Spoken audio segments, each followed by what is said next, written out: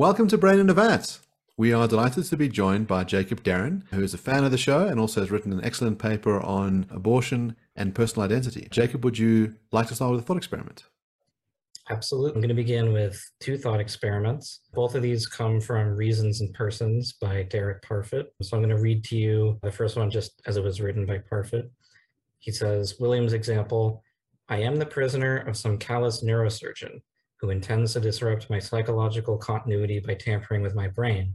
I shall be conscious while he operates and in pain. I therefore dread what is coming. The surgeon tells me that, while I am in pain, he will do several things. He will first activate some neurodes that will give me amnesia. I shall suddenly lose all of my memories of my life up to the start of my pain. Does this give me less reason to dread what is coming? The second one, the branch line case, is a version of an experiment he calls teletransportation. So teletransportation is a very famous thought experiment. I'm sure listeners of the show have probably heard of it, but essentially in teletransportation, the idea is that there's a device that can disintegrate your body on Earth and then reconstruct it out of essentially identical matter on Mars, and then you will wake up in the new body. And this raises questions about whether or not you're the same person after the procedure. The branch line case goes like this. It says, several years pass, during which I am often teletransported. I am now back in the cubicle, ready for another trip to Mars. But this time, when I press the green button, I do not lose consciousness. There is a whirring sound, then silence. I leave the cubicle and say to the attendant, it's not working, what did I do wrong? Someone politely coughs, a white-coated man who asks to speak to me in private. We go to his office, where he tells me to sit down and pauses. Then he says, I'm afraid that we're having problems with the new scanner. It records your blueprint just as accurately as you will see when you talk to yourself on Mars, but it seems to be damaging the cardiac systems which it scans. Judging from the results so far, though you will be quite healthy on Mars, here on Earth you must expect cardiac failure within the next few days. So I chose these two thought experiments because they illustrate an important distinction between numerical identity and qualitative identity when it comes to people or moral patients, any sort of living entity that we could consider the subject of moral duties. So I think that what we can learn from William's example is that even though it is the case that you're qualitatively a completely different person after the procedure, it does make sense to dread the pain that will be inflicted on you later. And I believe the best explanation for this is because you have a continuity of consciousness. You will experience the first part of the procedure and the last part of the procedure. The thing that makes the branch line case useful for discussion of abortion is that it illustrates that merely the destruction of is not the thing that really matters in terms of moral duties towards a person. So in the branch line case, we have this identical version of you on Mars and an identical version of you on Earth, and you here on Earth will be destroyed, whereas this version of you on Mars will continue. But even though the version of you on Mars will continue, it doesn't seem to me that's just as good as survival, even though this thing that's exactly like you will continue after the version of you on Earth is gone. So a question, in the original teletransporter case, so you step in, there's a whirring sound, and then this body gets destroyed, and another body with an identical consciousness gets created on Mars, and then walks out the other side with all the memories of the first body person. Do you survive? Does that first body person survive through the second? What is Parfit's view on that? In simple teletransportation, Parfit's view is essentially that personal identity is not what matters. What matters is the continuity of consciousness, and or what he calls relation R. So the thing that matters in simple teletransportation is there's a continuity of memory and personality. And that's the thing that really matters, whether or not you are the same person that survives through teletransportation. But then there's some difficult questions to answer on what constitutes continuity. So it seems like there is a discontinuity in one sense between the person who steps onto the transporter pad and the person who steps off the transporter pad on Mars. There is a discontinuity of some sort. There's some sort of continuity because the person who steps off on Mars remembers things that happened to the person who stepped onto the transporter pad on Earth. but there is some sort of discontinuity. There's not a continuity in consciousness in the sense that the very same consciousness has no break at all, right? I think that it would be true to say there's a break in consciousness. And my view of what continuity of consciousness means could allow for there to be, what I think we've talked about it before in this show is gappy existence. So it is possible for there to be a break in your consciousness, like you could go to sleep and then you can wake up. But from the first person perspective, the next experience has followed the previous one, even if it's followed it by a period of time. So I think that's true, and it might be a problem for certain views of consciousness, but the way I'm describing it, I don't think that's necessarily a fatal problem. So this is a favorite topic of discussion between Jason and I about gappy existence. Jason's view is that you can't have it. If you cease to exist for some period of time, then you die, and the thing that pops out is a clone, not you. And there are different kind of ways in which we could think about that gap. So you've given one example, which is someone goes to sleep. Jason's going to say, well, look, you could wake that person up, and their disposition is that they're going to remember all the things about themselves that are important. And so it's okay if they're asleep.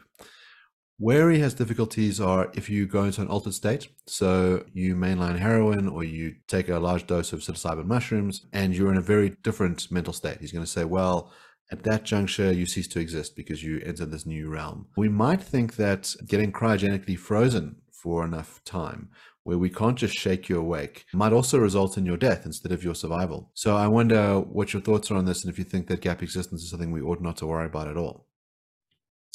I think it's definitely something to worry about, but there is another part of the paper where I describe what might happen, for example, if you were to drink very heavily and then become violent. And I feel like that's a good example because to me, it feels like if you were to drink very heavily and then become violent, it would be appropriate for you to feel guilt for what you did in that state. It would be inappropriate for you to say, that wasn't me at all. That was a separate human being. It was a person who looked exactly like me. And it wouldn't be appropriate for you to approach that as if, for example, you had an identical twin that committed violence towards someone. That was actually me, and I should apologize for what I did. And you might think that the fact that it wasn't that person who committed that act didn't have the same sort of personality as you is mitigating to some extent. And I think that would be true. And the reason why it would be true gets at the difference between qualitative and numerical identity, because one of the things that would matter there is that you could claim, that's not the sort of person that I am most of the time. And that would have a bearing on what we think of this person. But it would be inappropriate to say, that wasn't me at all, that was a separate person. Yeah, I think those cases are interesting. It seems to me like you have reason to be guilty not for what you did while you were blackout drunk, but you have reason to be guilty because you made the choice to drink so much. And given that you made that choice, stuff could happen that you don't have control over. And that seems to me like the reason why you should feel guilty. I think that, oh, sorry, Mark, you're going to say something? Yeah, I'll add in a little problem for Jason. Who's supposed to feel guilty? The person who drank is now dead. We can't hold them liable. You might think that they created a situation in which they cease to exist and some new being pops into existence and may or may not do some horrible stuff. And so probabilistically you want to hold them liable, but they're a non-entity now because they died, they drank too much. So who are we holding liable? Is it the new guy? The new guy says, hey, I just got birthed into being. I got birthed into being as this drunken monster. I beat up a bunch of people. It's not my fault that I was birthed into being like that. That's the old guy. He's dead. Don't blame me. Yeah, no, that's a problem for my account because my view is that you exist during a certain period of time, then you get blackout drunk, you die when you get blackout drunk, but then you don't come back after that because you gappy existence on my position. So on my position, there's person 1, person 2, and then person 3. It just so happens that person 1 and person 3 could be qualitatively identical or very similar. They're just not, on my view, numerically identical. So how can I say that person 3 feels guilty for the choices of person 1? Well, maybe one way is by saying sometimes we feel guilty for the choices of our parents. So let's say my father was Hitler. I might feel very bad about that. There's a whole generation of Germans that felt very guilty about the actions of prior Germans, and they're not even their necessarily direct descendants. But if they were direct descendants, let's say your father was Hitler or your father was Himmler, you'd feel very guilty about that, even though you did not perform any of those actions. But if imagine Himmler had the identical mental states to you, then you might start to feel pretty upset about it. You might, if you found out that this was your father, for example, is later and you were adopted, you might start to feel, oh my goodness, perhaps I'm not responsible for what he did, but you may still feel guilt. So on my view, it's those sort of feelings, but it's a nice problem, Mark. So here's a problem for both of you who think that gappy existence is okay, at least some of the time. So how do you deal with cases like resurrection? So you die and we put you in the ground and we all mourn you, right? And then at some point in the foreseeable future, in a way that is unforeseen, we do not think you're going to be resurrected, but for whatever reason you are. Maybe it's 10 years later, 100 years later, 10,000 years later, you're resurrected and you pop out of the ground and you got all the memories of original Mark and you go about your day. Now, on my view, you died, and this is not Mark. This is a very similar clone, but this is not Mark. On your view, I don't know how you would cash this out, because when the original Mark died, we all think that the right thing to do was to bury that Mark in a casket and for us all to say goodbyes and to mourn. But on your view, that was irrational to do that, because actually Mark was never dead. Mark just had a gappy existence that we couldn't foresee. How do you deal with cases like that? I wouldn't say it's irrational, because you had every reason to believe that this person was dead and gone, and it turned out you were mistaken later on. But it's appropriate to mourn them in a situation like that, because for all you know, that person is never going to come back, and we don't generally hold people morally responsible for mistakes like that.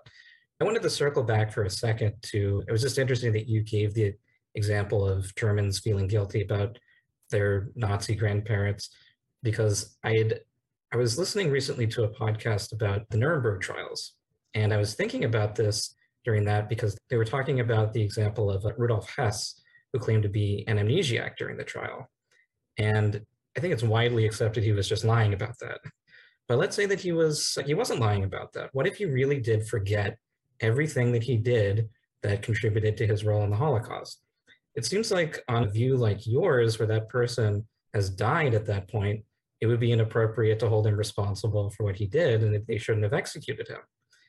And you can make the problem even worse by asking, what if he intentionally gave himself amnesia? He took a pill or something that made him an amnesiac, and he said, oh, look, the Allies are going to take over Germany. I'm going to be captured and tried as a war criminal. I can escape this by just taking my amnesiac pill. So what would you do in a situation like that? My intuition truly differs from yours. So if he truly doesn't remember any of the actions he performed, then it does seem inappropriate to punish him for those actions, at least from one perspective. There may be other reasons to punish him. So you might want to punish him so that his victims get closure.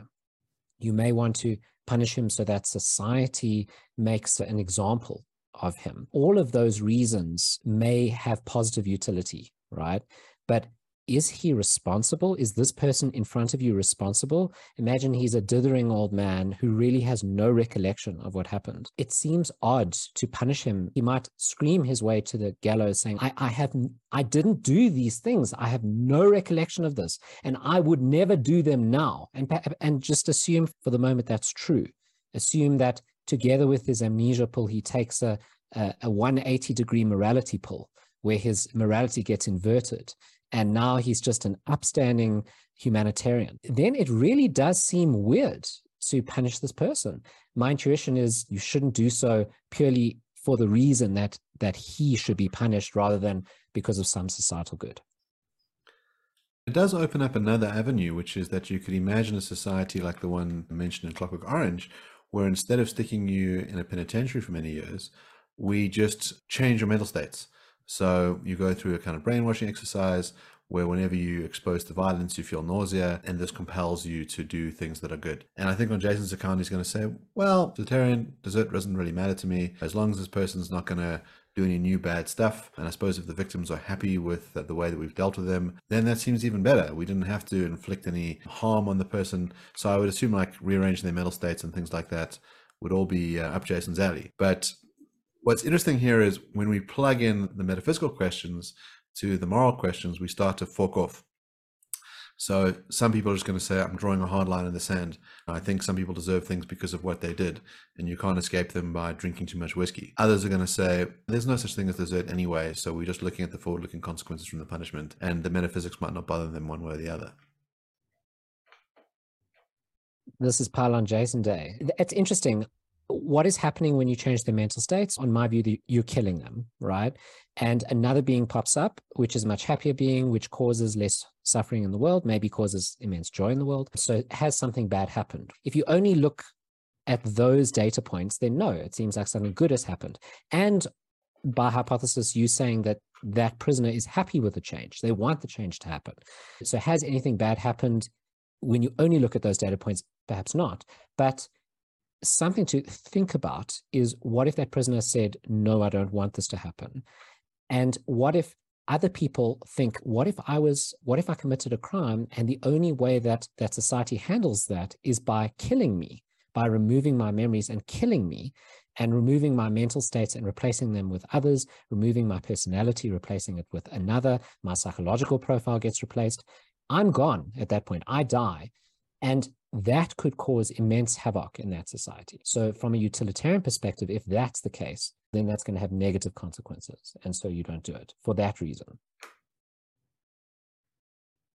I wonder if you think that reforming somebody's mental states like that is equivalent to killing them. Would you need the same standard of proof, the same sort of trial as for capital punishment if you were going to give it to them? Some people might say it's worse. It's one thing to put someone to death. It's another thing to erase them and to replace them with another program in their brains, another set of memories, another set of psychological states. We might think it's worse. And so perhaps the burden of proof should be even higher.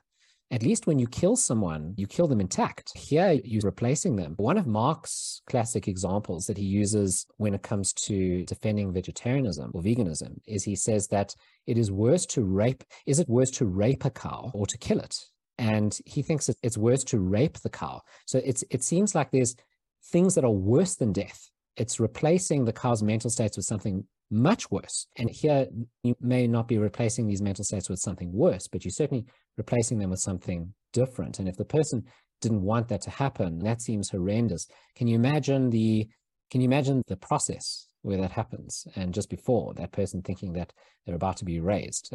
There's a great film, Eternal Sunshine of the Spotless Mind, where Jim Carrey undergoes a procedure like this, where his memories of his ex-wife or ex-partner get erased. And as this is happening, he doesn't want it to happen. And he tries desperately to hang on to these memories, and it feels torturous. It feels much worse than death. I think in one sense I would agree with you, but probably for a different reason. I think I'm more sympathetic to the sort of Kantian view that we need to respect. A lot of moral duties derive from us needing to respect people as rational agents, as being full members of society. So I think it might, in one sense, be worse to erase somebody's mind, because that destroys their capacity to act as a rational autonomous agent. And yeah, but I think maybe I don't think that's true because of the utilitarian justifications, but I do think you would probably also be right that if people knew this was happening, it might cause tremendous chaos, that people would rebel against the idea that the state can just erase your memory at will like that.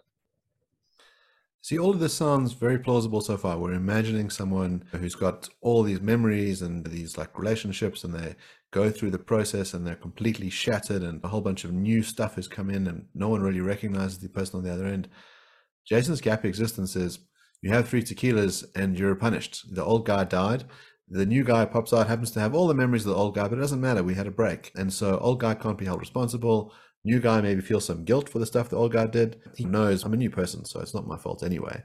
And we don't really need to have imprisonment or the death penalty. The 3 shots of whiskey or 4, how many wants the person to drink, are sufficient. That's when it starts to look a bit implausible. I think if we're talking about the full erasure, then we can really grapple with this notion of this is a serious punishment. This seems pretty bad. This does look like an annihilation of a person. But the temporary mental mishap, I don't know if anyone else is buying it.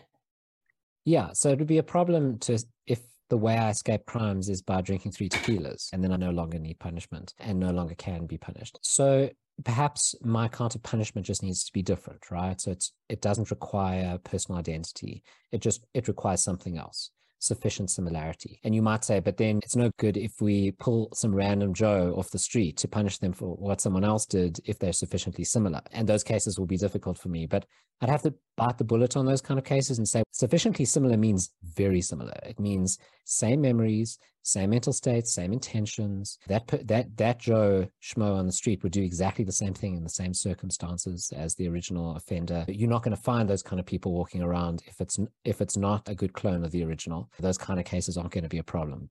But I agree, this is a nice stalemate. Yeah. So what I'm interested in, Jacob, is how this relates to the issue of abortion.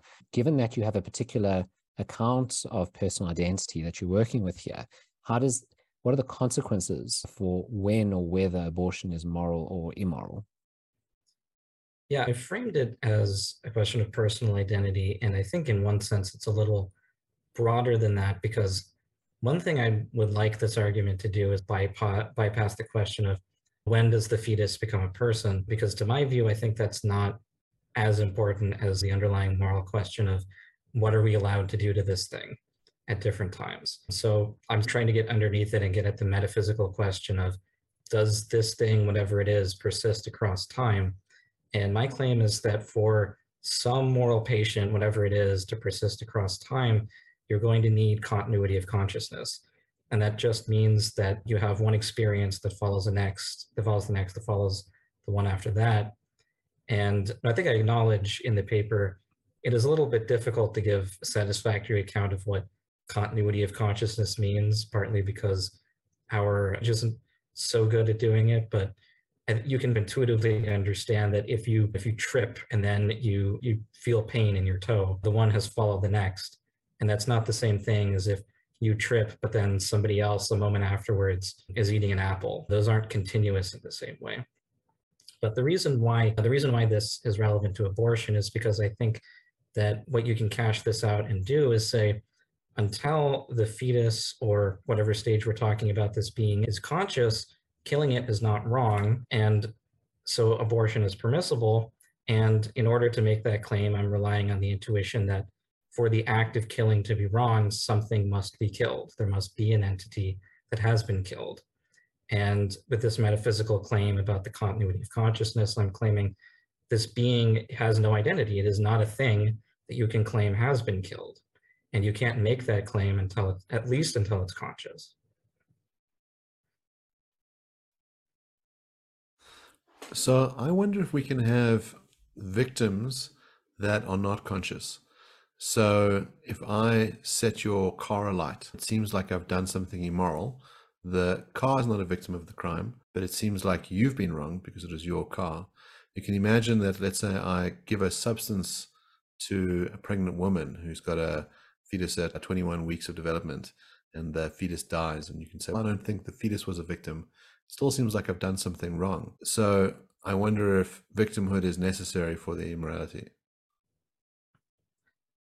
Yeah, I feel like you've definitely done something wrong in the case where you've given the woman the drug that kills that being that on my view is not yet a person. But I think you don't have to explain that by saying you've literally committed murder. You can claim you've done something like violated the woman's right to autonomy, you've committed an assault.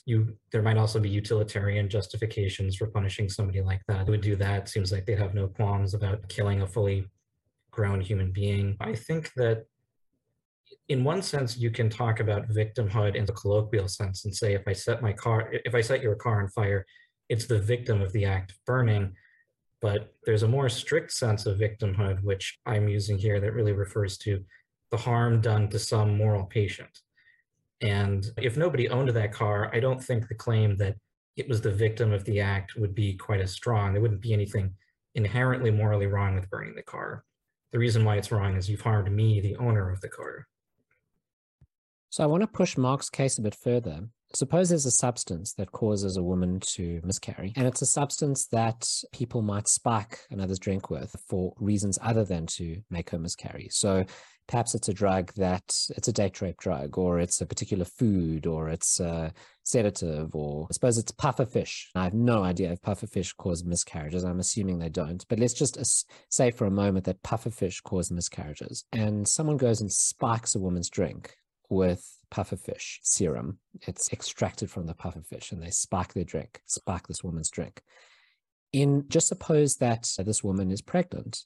Has something worse happened if this woman is pregnant with a baby before the consciousness threshold, with a fetus before the consciousness threshold sets in, so say at 10 weeks or 15 weeks, versus if the woman was not pregnant at all. And the problem with your account is you can't, on your account, that they're equally wrong, because nothing bad has happened in addition to the woman's autonomy being violated, in the sense that her bodily integrity has been undermined. Nothing in addition has happened that's wrong in the case where she's pregnant. I think if the woman knows she's pregnant in this case, I think something worse definitely has happened, that a woman who is subjected to that sort of thing would be significantly traumatized. She would feel like she's lost at least a potential child. I know it seems like that's sort of irrational on my account, because I'm saying it's not yet a human being or a person. I don't think that you necessarily have to think of it that way, though. It's there was a paper, I think it was by Margaret Little at one point, that I read at one point, that talked about the intimacy that results from gestation, and that being a really important account of pregnancy, that there's this intimacy between the woman and this potential life that's very important. And I think psychologically, for a lot of people, that's a really personal aspect of abortion, that if you were subjected to some sort of violent assault that killed the fetus, you would feel personally violated, I think even in a way beyond the harm that's done to the potential being. You would feel like this person has harmed my child, but you've also felt like you've done something to me as a mother in this intimate relationship with this, and you've harmed that. So we can refine the case. Say the mom really buys your account of personhood, and the mom, she has absolutely no feelings towards this fetus until it gains consciousness and is a victim, a potential victim or a person. And she's of the Jacob Darren school of thought on this. And she is not traumatized by this at all. But if you were to do it a week or two later, once the child does reach consciousness, she'll be horrified, totally distraught. On your account, there's nothing worse that has happened to her than to the non-pregnant version of her. But most Kantians and people intuitively would think something terrible has happened. There's a murder that's occurred or something similar. So in the case that you're describing, is the woman okay with being given the drink, or is she just okay with the consequences? She's not okay with being given the drink because she doesn't want her bodily autonomy to be violated. She's very upset, just like the non-pregnant woman would be upset that her drink has been spiked. But she's not upset because a potential baby has died, because she doesn't see potential babies. She just sees a lump of moving matter inside her, and that lump of moving matter then just disappears because she doesn't believe in potential babies, just as you don't, before they're conscious. What I would say in a case like that is, there is no actual harm in that case beyond the assault to the woman, or the battery to the woman, I suppose. But the person is still more morally culpable than if they had done this to somebody else, because they've acted recklessly. They don't know that person has those beliefs, and most people don't have those beliefs. So there's a case of moral luck here, where if you're driving drunk and you kill somebody versus you're driving drunk and you don't kill somebody, there is a difference in terms of your moral culpability, but there's still some sort of moral culpability for acting in a way that creates a significant amount of risk in the world. So I wonder about adding in people's false beliefs into the moral equilibrium. So a lot of people feel very much that life starts at conception, and that you get a soul as soon as there's a zygote, and that you've done the worst possible thing by having an abortion. There are people that feel so strongly about this that they are in the courts to change their minds. They were successful in overturning Roe versus Wade. I would think that there are probably tens of millions of people like this in America. And so when they hear about women aborting, they feel incredibly terrible about it. And you want to say, tough, who cares? So what? You believe a false thing. Like, it doesn't matter if you get an abortion within the first couple of days. There's no souls. This is all crap. Why should I put your feelings on the moral scale? But on the other end, in this case, you would say, well, the woman believes a whole bunch of false stuff and those feelings matter. And so in this case, we should take it into account, and that explains the wrongness. So why does the mother's erroneous feelings matter under certain conditions, but everybody else's feelings don't matter? This is part of the rallying cry of rights activists, where they say, my body, my choice. I think the difference is those people have no interest in the woman's body and in this potential, in the fetus or the potential life. Whereas the woman does have an interest in her own body and in this intimate relationship she has with the fetus or the zygote. I would also say, I guess, I regret when people are offended by something. And in the abstract sense, I wish people felt better. But I also don't think that should stop women from doing what they would like with their own bodies in cases where they're not doing something wrong. So it would matter. It just doesn't matter to me as much as people's individual rights to control themselves. But then you've got two competing moral theories at work here, right? So you've got some sort of deontological or Kantian account of rights, that this woman has a right to do with her body what she chooses. But at the same time, you're taking into account people's feelings under certain circumstances. You're just saying that in some circumstances, their feelings outweigh right, and in others they don't. So what is the moral account operating here? It doesn't seem like a simple utilitarianism or deontology, because deontologists wouldn't, under normal circumstances, think that the feelings of the mother, if they involve false beliefs, would be very important. And on the other hand, utilitarians wouldn't think that the rights involved that you're mentioning here are in themselves very important. It's more about the consequences of certain actions being generalized in society. What I would say is that I think you can fit consequences into a deontological account. In some sense, you can say one thing the Kantians do is they'll say you have an obligation to give charity because it's good for the world. You don't have an obligation to give charity to any particular person. One way that deontological accounts are generally described is there are side constraints. So you should maximize the good, but you shouldn't do it in a way that violates rights or violates duties. Personally, I don't know. I said earlier I'm sympathetic to the Kantian account, and I think I lean more towards it over time as I think about ethics, but especially after engaging with Parfit's work. I did my senior thesis on the repugnant conclusion, and I thought a lot about what he was thinking there. And I think from thinking about that, I've come to the general conclusion that I don't know if I think that any one of the major ethical theories applies in all cases. I think what we need is maybe some sort of pluralistic account of different types of values, and maybe we weight them in different ways depending on the situation. And I know that's complicated because it's going to depend a lot on the context and a lot on intuitions, but I really feel like it's just difficult to have an account that doesn't do that. There are a lot of very highly contextual things that we need to take into account. And there's a lot of useful wisdom in all of the different accounts of normative ethics that we should be able to draw on if we have the ability to do that. And yeah, it might be difficult, but I think we should be able to. So we did an episode with one of our favorite guests, Thad Metz, recently, who's written a book called The Relational Moral Theory. And we accused him of having a jelly account, where whatever situation arises, you borrow some principles from Kantianism or virtue ethics or Ubuntu, whatever it is, and you can always squirm your way out of it. But it's unclear what the theory is. It just seems to operate as, at best, whatever situation arises, but then it's not clear that those principles would apply in other cases. But yeah, I live in hope of a really good hybrid account. I think maybe the answer is something like rights as thresholds, and that at some juncture they can be overridden, and maybe you have different kinds of interests that get to stack up. Yeah, it's a hard problem. I wonder about this. So if we look at what you've expressed thus far, is this idea that it's important when we're determining what counts as a victim if they have a line of consciousness, that there's overlapping links in their mental states over time.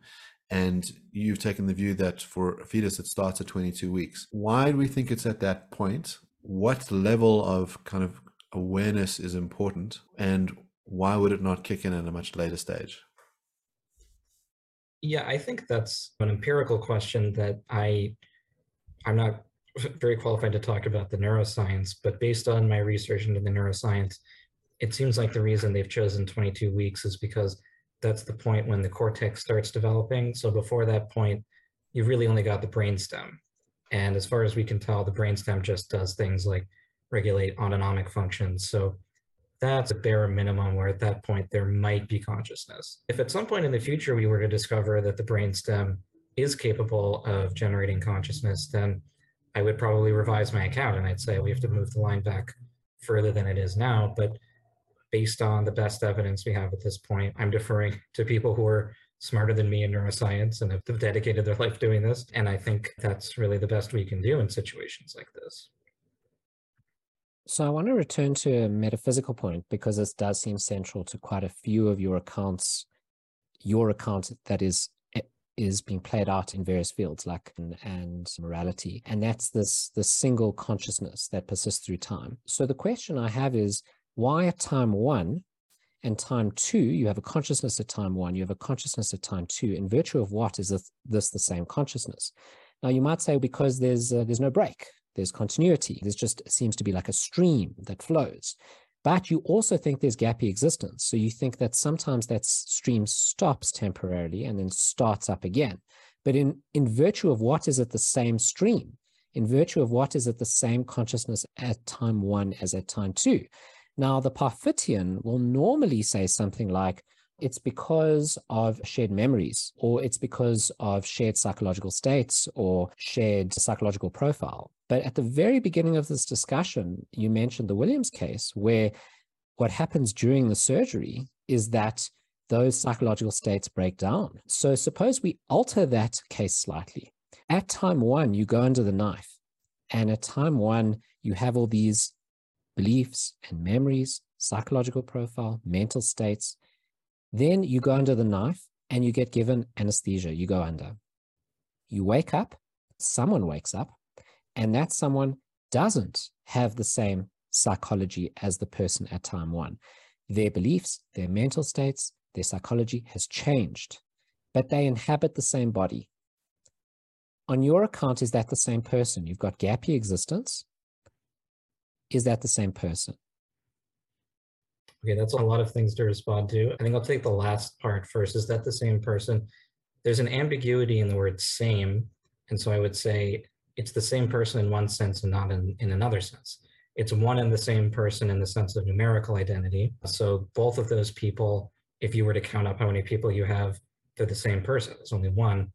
They're not qualitatively the same. This is a very different kind of person. So that's what I'd say about that. Why? Why are they numerically identical? That's my question. Yeah, I'm giving, basically the reason is because of the continuity of consciousness. And you're asking me. There isn't, right? They went under the knife. Consciousness stopped. The way I've phrased it is there can be, it's a temporal account. So when they've gone under the knife, there's this period of time where that stream of consciousness isn't presently in existence, but we can draw a link in a temporal sense so that once they wake up, there's a connection between them as they are now and them in the past. They're, from the first person perspective, they're still experiencing, and temporally that would extend over the chain of their unconsciousness, the way that I'm phrasing it. And you're asking me why, and I think why is because it's the best way to explain these cases, and it makes sense of our understanding of personal identity in these different cases. But that's weird, right? So suppose I don't share the account. I don't share the account that what makes you who you are is your consciousness. And it seems to me that consciousness is not the sort of thing, this is my view, it's not the sort of thing that persists through gappy existence. And I just don't see why it is the same person who wakes up in a numerical identity sense. I just don't see that. In virtue of what can you show me? What argument can you give for why it is the same first person perspective? The best argument that I can give is, in Williams' example, he's talking about pain. So let's imagine that this person who wakes up is in tremendous pain. And this person that pain will persist for a very long time. Before you undergo that procedure, let's say you, Jason, are about to undergo this procedure, do you fear the pain that you will experience, or let's phrase it neutrally, that this person will experience after they wake up? I would think yes. And if the answer is yes, it can't be because it's a separate person. You don't fear other people's pain. You must be fearing your own pain. Maybe the explanation I would give for why I'm scared of it is that I could have an unconscious or conscious bodily account, because that is what seems to persist. It's my body that persists across time. There's no gap in that body's existence. So the body exists before the operation, during the operation, after the operation. The mind inhabiting that body experiences pain just after the operation. The mind inhabiting the body just before the operation thinks, oh my goodness, I don't want the mind just afterwards to experience this pain because it's my body and I'm my body. So that could be the reason why I fear it. Okay, good. But I think that has a problem with simple teletransportation, because now you're saying I persist in virtue of the persistence of my body, But in simple teletransportation, your body doesn't persist, yet it seems like when you wake up, you feel as if you are one and the same person. And if you were to experience pain in that case, you would also feel like, I'm going to dread the pain that thing would experience. Good. I think that the bodily account doesn't work. I agree with that. But I think that it's a better explanation for intuition in that circumstance than the intuition that it's the same perspective, because in virtue of what is it the same perspective? It doesn't share any of the psychological states that perspective usually has. But I agree we're now at a nice stalemate where your intuitions and my intuitions are just pointing in different directions. So I'm not sure where to go from here. I'm going to get whoever's editing this episode to chop this out, but I think Mark might have a better suggestion as to where to go forward. So I wonder about this. You've alluded to the idea of what it's like to be a certain way, and we know what it's like to have that qualia of human existence, your personal memories, your experiences. We could imagine them being transplanted into some other kind of body. We could say that new being has the qualia and maybe survive inside of it. What does it mean to say that there's the qualia of being a fetus? What are those experiences, and how do they connect to the later iterations of that physical being? It's an excellent question of what would a fetus feel, and obviously my real answer is I don't know. I don't remember, but what's important to my account is simply that there is something that it is like to be the fetus. And I would imagine that the answer to that is it's a very minimal level of awareness. And elsewhere in the paper, I talk about this case where the fetus only has consciousness for a moment. So let's say there was consciousness that popped into existence for 1 second, and then it popped out of existence until much later on. And on my account, what's happened is this being has been created, and it would persist in a sense, or at least the victimhood requirement, the thing that I talked about earlier, would be satisfied even though it's unconscious for the period of time in the middle. And I think that's true. However, even though that's true, I still would think that abortion would be permissible in a case like that. And the reason why is because there's such a minimal level of experience that we're talking about in the beginning. This thing has only ever had the bare minimum amount of existence that, to whatever extent it persists across time in the later amount, or the later moment, the qualitative identity is very small. And that also matters on my account, is the qualitative identity. So I wonder if you're susceptible to a couple of repugnant pills. So the one is, why should we say, if you're willing to say, look, let's say there's a spark of consciousness at some point, and then it fades away until it becomes more persistent at a later point. Why should we just care about this sort of mere spark as opposed to the intensity of it? As you say, neither of us have any recollection of what it was like being a fetus. And we probably have no recollection of what it was like being a newborn. You mentioned that Jeff McMahon, who've had on the show, says, I'm not so sure whether you are continuous with those beings, those early parts of human development. Is it so bad if the 2-year-old gets euthanized? No one has a recollection of what it was like to be a 2-year-old. Why should we object to a mother saying, look, it's torturous having this person sucking on my teat and taking up space in the house and making a lot of noise and is really interfering with a lot of my liberties. I know it's outside of my body, but is it that important if we took it out? Like, I'm sure you've got all these other interests that are at stake here. I think it'd be very difficult to have that sort of conversation because my intuitions are just very different. I feel like you could give an account of morality that would explain why killing the 2-year-old is acceptable, simply because you don't like having them around anymore. But I feel like if you did that, would in and of itself would be such a fatal flaw to me, then I would say, you've gone wrong somewhere. And you've gone wrong somewhere because you're allowing this terrible thing. And if we had a conversation about this, I think it might just get down to this fundamental dispute over what we both consider as bad. I think that's bad, and he might not think that's bad, and it would be very hard to get past that. But I just have the intuition that killing a child just for selfish reasons is bad, and it's bad because that's an intrinsic quality of the act. So I take it that Mark's point isn't that it's okay to kill children, it's that on your account it's okay. So that's a consequence of your view. Is that correct, Mark? Yeah, that's what I'm trying to get at, is that if you accept that it would be repugnant to kill the infant, and it's quite hard for us to draw a distinction between the qualities in the infant and the qualities in the fetus, then I think you might have opened yourself up to something that you don't want to tolerate. To me, the difference is that it's conscious. And because it's conscious, it persists across time. And therefore, when we kill it, there is somebody who is deprived of life because by the act, we violated the rights of an identifiable being. The difference being that if we were to kill that being before it was conscious, there's no good account of identity that would make sense of why that being would have persisted across time and therefore would have been a victim of the act. So I wonder about this. Is there an added layer of complexity in the account that need not be there? Why not just say don't kill conscious beings as opposed to beings who persist over time?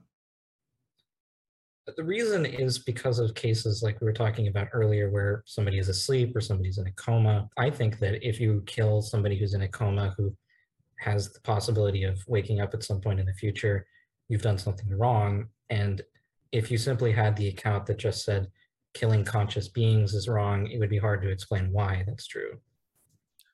So we could make a move which is don't kill conscious beings or beings which have a disposition to be conscious.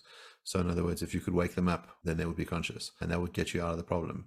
It's the continuity that seems like an added layer. Maybe that's not that important. No, Jacob can't hold that account, because if you hold that just the disposition is enough to give you moral status, then you can't kill the fetus. Maybe a disposition is different to a potential. So in other words, you could say the fetus at that point isn't disposed towards consciousness. At a later point, that thing would become conscious, but in and of itself, it's not. And maybe the person who's asleep has the inherent quality of consciousness when awake and can be woken awake. But the fetus on its own, until it reaches that certain level of development, just merely has potential disposition or different. You mean that it's different in the sense that it has the present capacity for consciousness at that moment? Yes, the present capacity under, I suppose, certain kinds of conditions. The asleep person has the capacity for consciousness while they're awake, and they're easily brought into an awake state. Whereas the zygote has no capacity for consciousness. It would require them to become a different thing to become conscious, and that's not the same as a disposition. It's a potential. I think that would probably make sense of this case. It might be hard to justify in general. I'm giving, in this case, a metaphysical reason why there's this principal distinction between the being before it has ever been conscious and after it has been conscious. And that the reason is because of persistence and identity. But if you're talking, it's just not clear to me why the mere capacity to have consciousness in and of itself makes you a moral agent or moral patient. I've got a case for you. It's an analogy. So you've got a chrysalis in front of you, and the chrysalis is going to become a butterfly if you leave it alone. And let's just imagine that the butterfly that's going to become is, for whatever reason, incredibly valuable. Suppose it's the last or the first butterfly of a certain species. Suppose it has the most incredible set of colored wings. Suppose it's, for whatever reason, phenomenally valuable. But as a chrysalis, if you were to kill it and open it up, it's just mush. It's just gray mush, and it's not beautiful. It's not pretty. But if you wait a week, it's going to be absolutely gorgeous. We might think that there is something wrong if you go and just stomp on that chrysalis for fun. It seems like there is something wrong, almost to the extent that there's something wrong with stomping on the magnificent butterfly. And perhaps that's what's going on here, the pro-lifer would say. You're ignoring the fact that in just a few weeks' time, this zygote is going to become a fetus that is conscious, which is going to become a baby, and that baby is immensely valuable. And you're cutting that short, and that seems to be a problem. Yeah, this is similar to Thorne Marcus's account of why abortion is wrong, the idea that it's wrong because you're depriving a being of a valuable future like ours. And I respond to that in a way that I suppose I would respond differently to the butterfly case. I might say, on the one hand, I'm not sure what's wrong with stomping on the chrysalis in and of itself. It might be wrong because some other people might enjoy it. But if it was just you in this world in the chrysalis, I don't know if it would be wrong to destroy it in and of itself. It's not a moral patient. It's not a thing that I have duties towards. You might say something like, you've made the world less beautiful, and that's bad. And I would say that's bad, but I don't know if it's wrong. The way I would respond to it, to this sort of case in terms of a fetus, and the way I respond to Marquis is I say, okay, so if you have this argument that it's wrong to kill a fetus because you're depriving it of a valuable future, then you have to say that it's the same being that would have that future. You can't deprive me of somebody else's future. And any account Marquis is going to give that explains why it's the same being as the one in the future is going to run into problems for him. So he can say that it's the same being because the body persists across time. For example, the physical account. The physical account runs into the problems we've discussed before, where it has trouble making sense of simple teletransportation. It would also have trouble distinguishing between identical twins, for example, in the branch line case. And if he gives a psychological account, well, that's a problem because it doesn't have any psychological states right now, so it can't persist across time. And there are some responses I anticipate where people who defend this view might say, okay, maybe that's true, but the reason why it's wrong is because in the present, this being has an interest in continuing to exist into the future, even though it's not presently conscious. And you're thwarting that interest by killing it. And my response to that is to say that underestimates the force of the original objection, which is that you can't deprive me, even in the present, of somebody else's future. If you take away Bill Gates's future from me, that's a non sequitur. That sentence doesn't make sense. So you have to get the metaphysics right before you can make the moral claim. You have to say, I am the same being, I am the chrysalis, and then I would be the butterfly that would result from it. So this gets to the problem I was alluding to earlier, which is that the newborn baby doesn't seem like its psychological features persist through time for very long, at least. If you can't remember what it was like to be the newborn, then it means that that being's consciousness, maybe it persists for a while. At some point it becomes extinguished and a new being is birthed, a bit like the butterfly cases. And so maybe you can say it's wrong to kill a being like that because it has some persistence through time, but it's very short-lived. But it's quite hard to explain the extent of the wrong. I wonder if what your views are on killing the elderly, killing those that are at advanced stages of dementia versus killing someone who's a healthy adult who has a long-term future and a recognizable past. Do you think there are different moral wrongs involved in killing those beings? I do discuss this, I guess, a little bit briefly in the paper, and I talk about cases with people with severe Alzheimer's. And I think there may be very extreme cases where it's analogous to what I call momentary consciousness, where this being only persists for 1 second across time and then forgets everything. In cases like that, I suppose I would have to accept that euthanasia would be acceptable.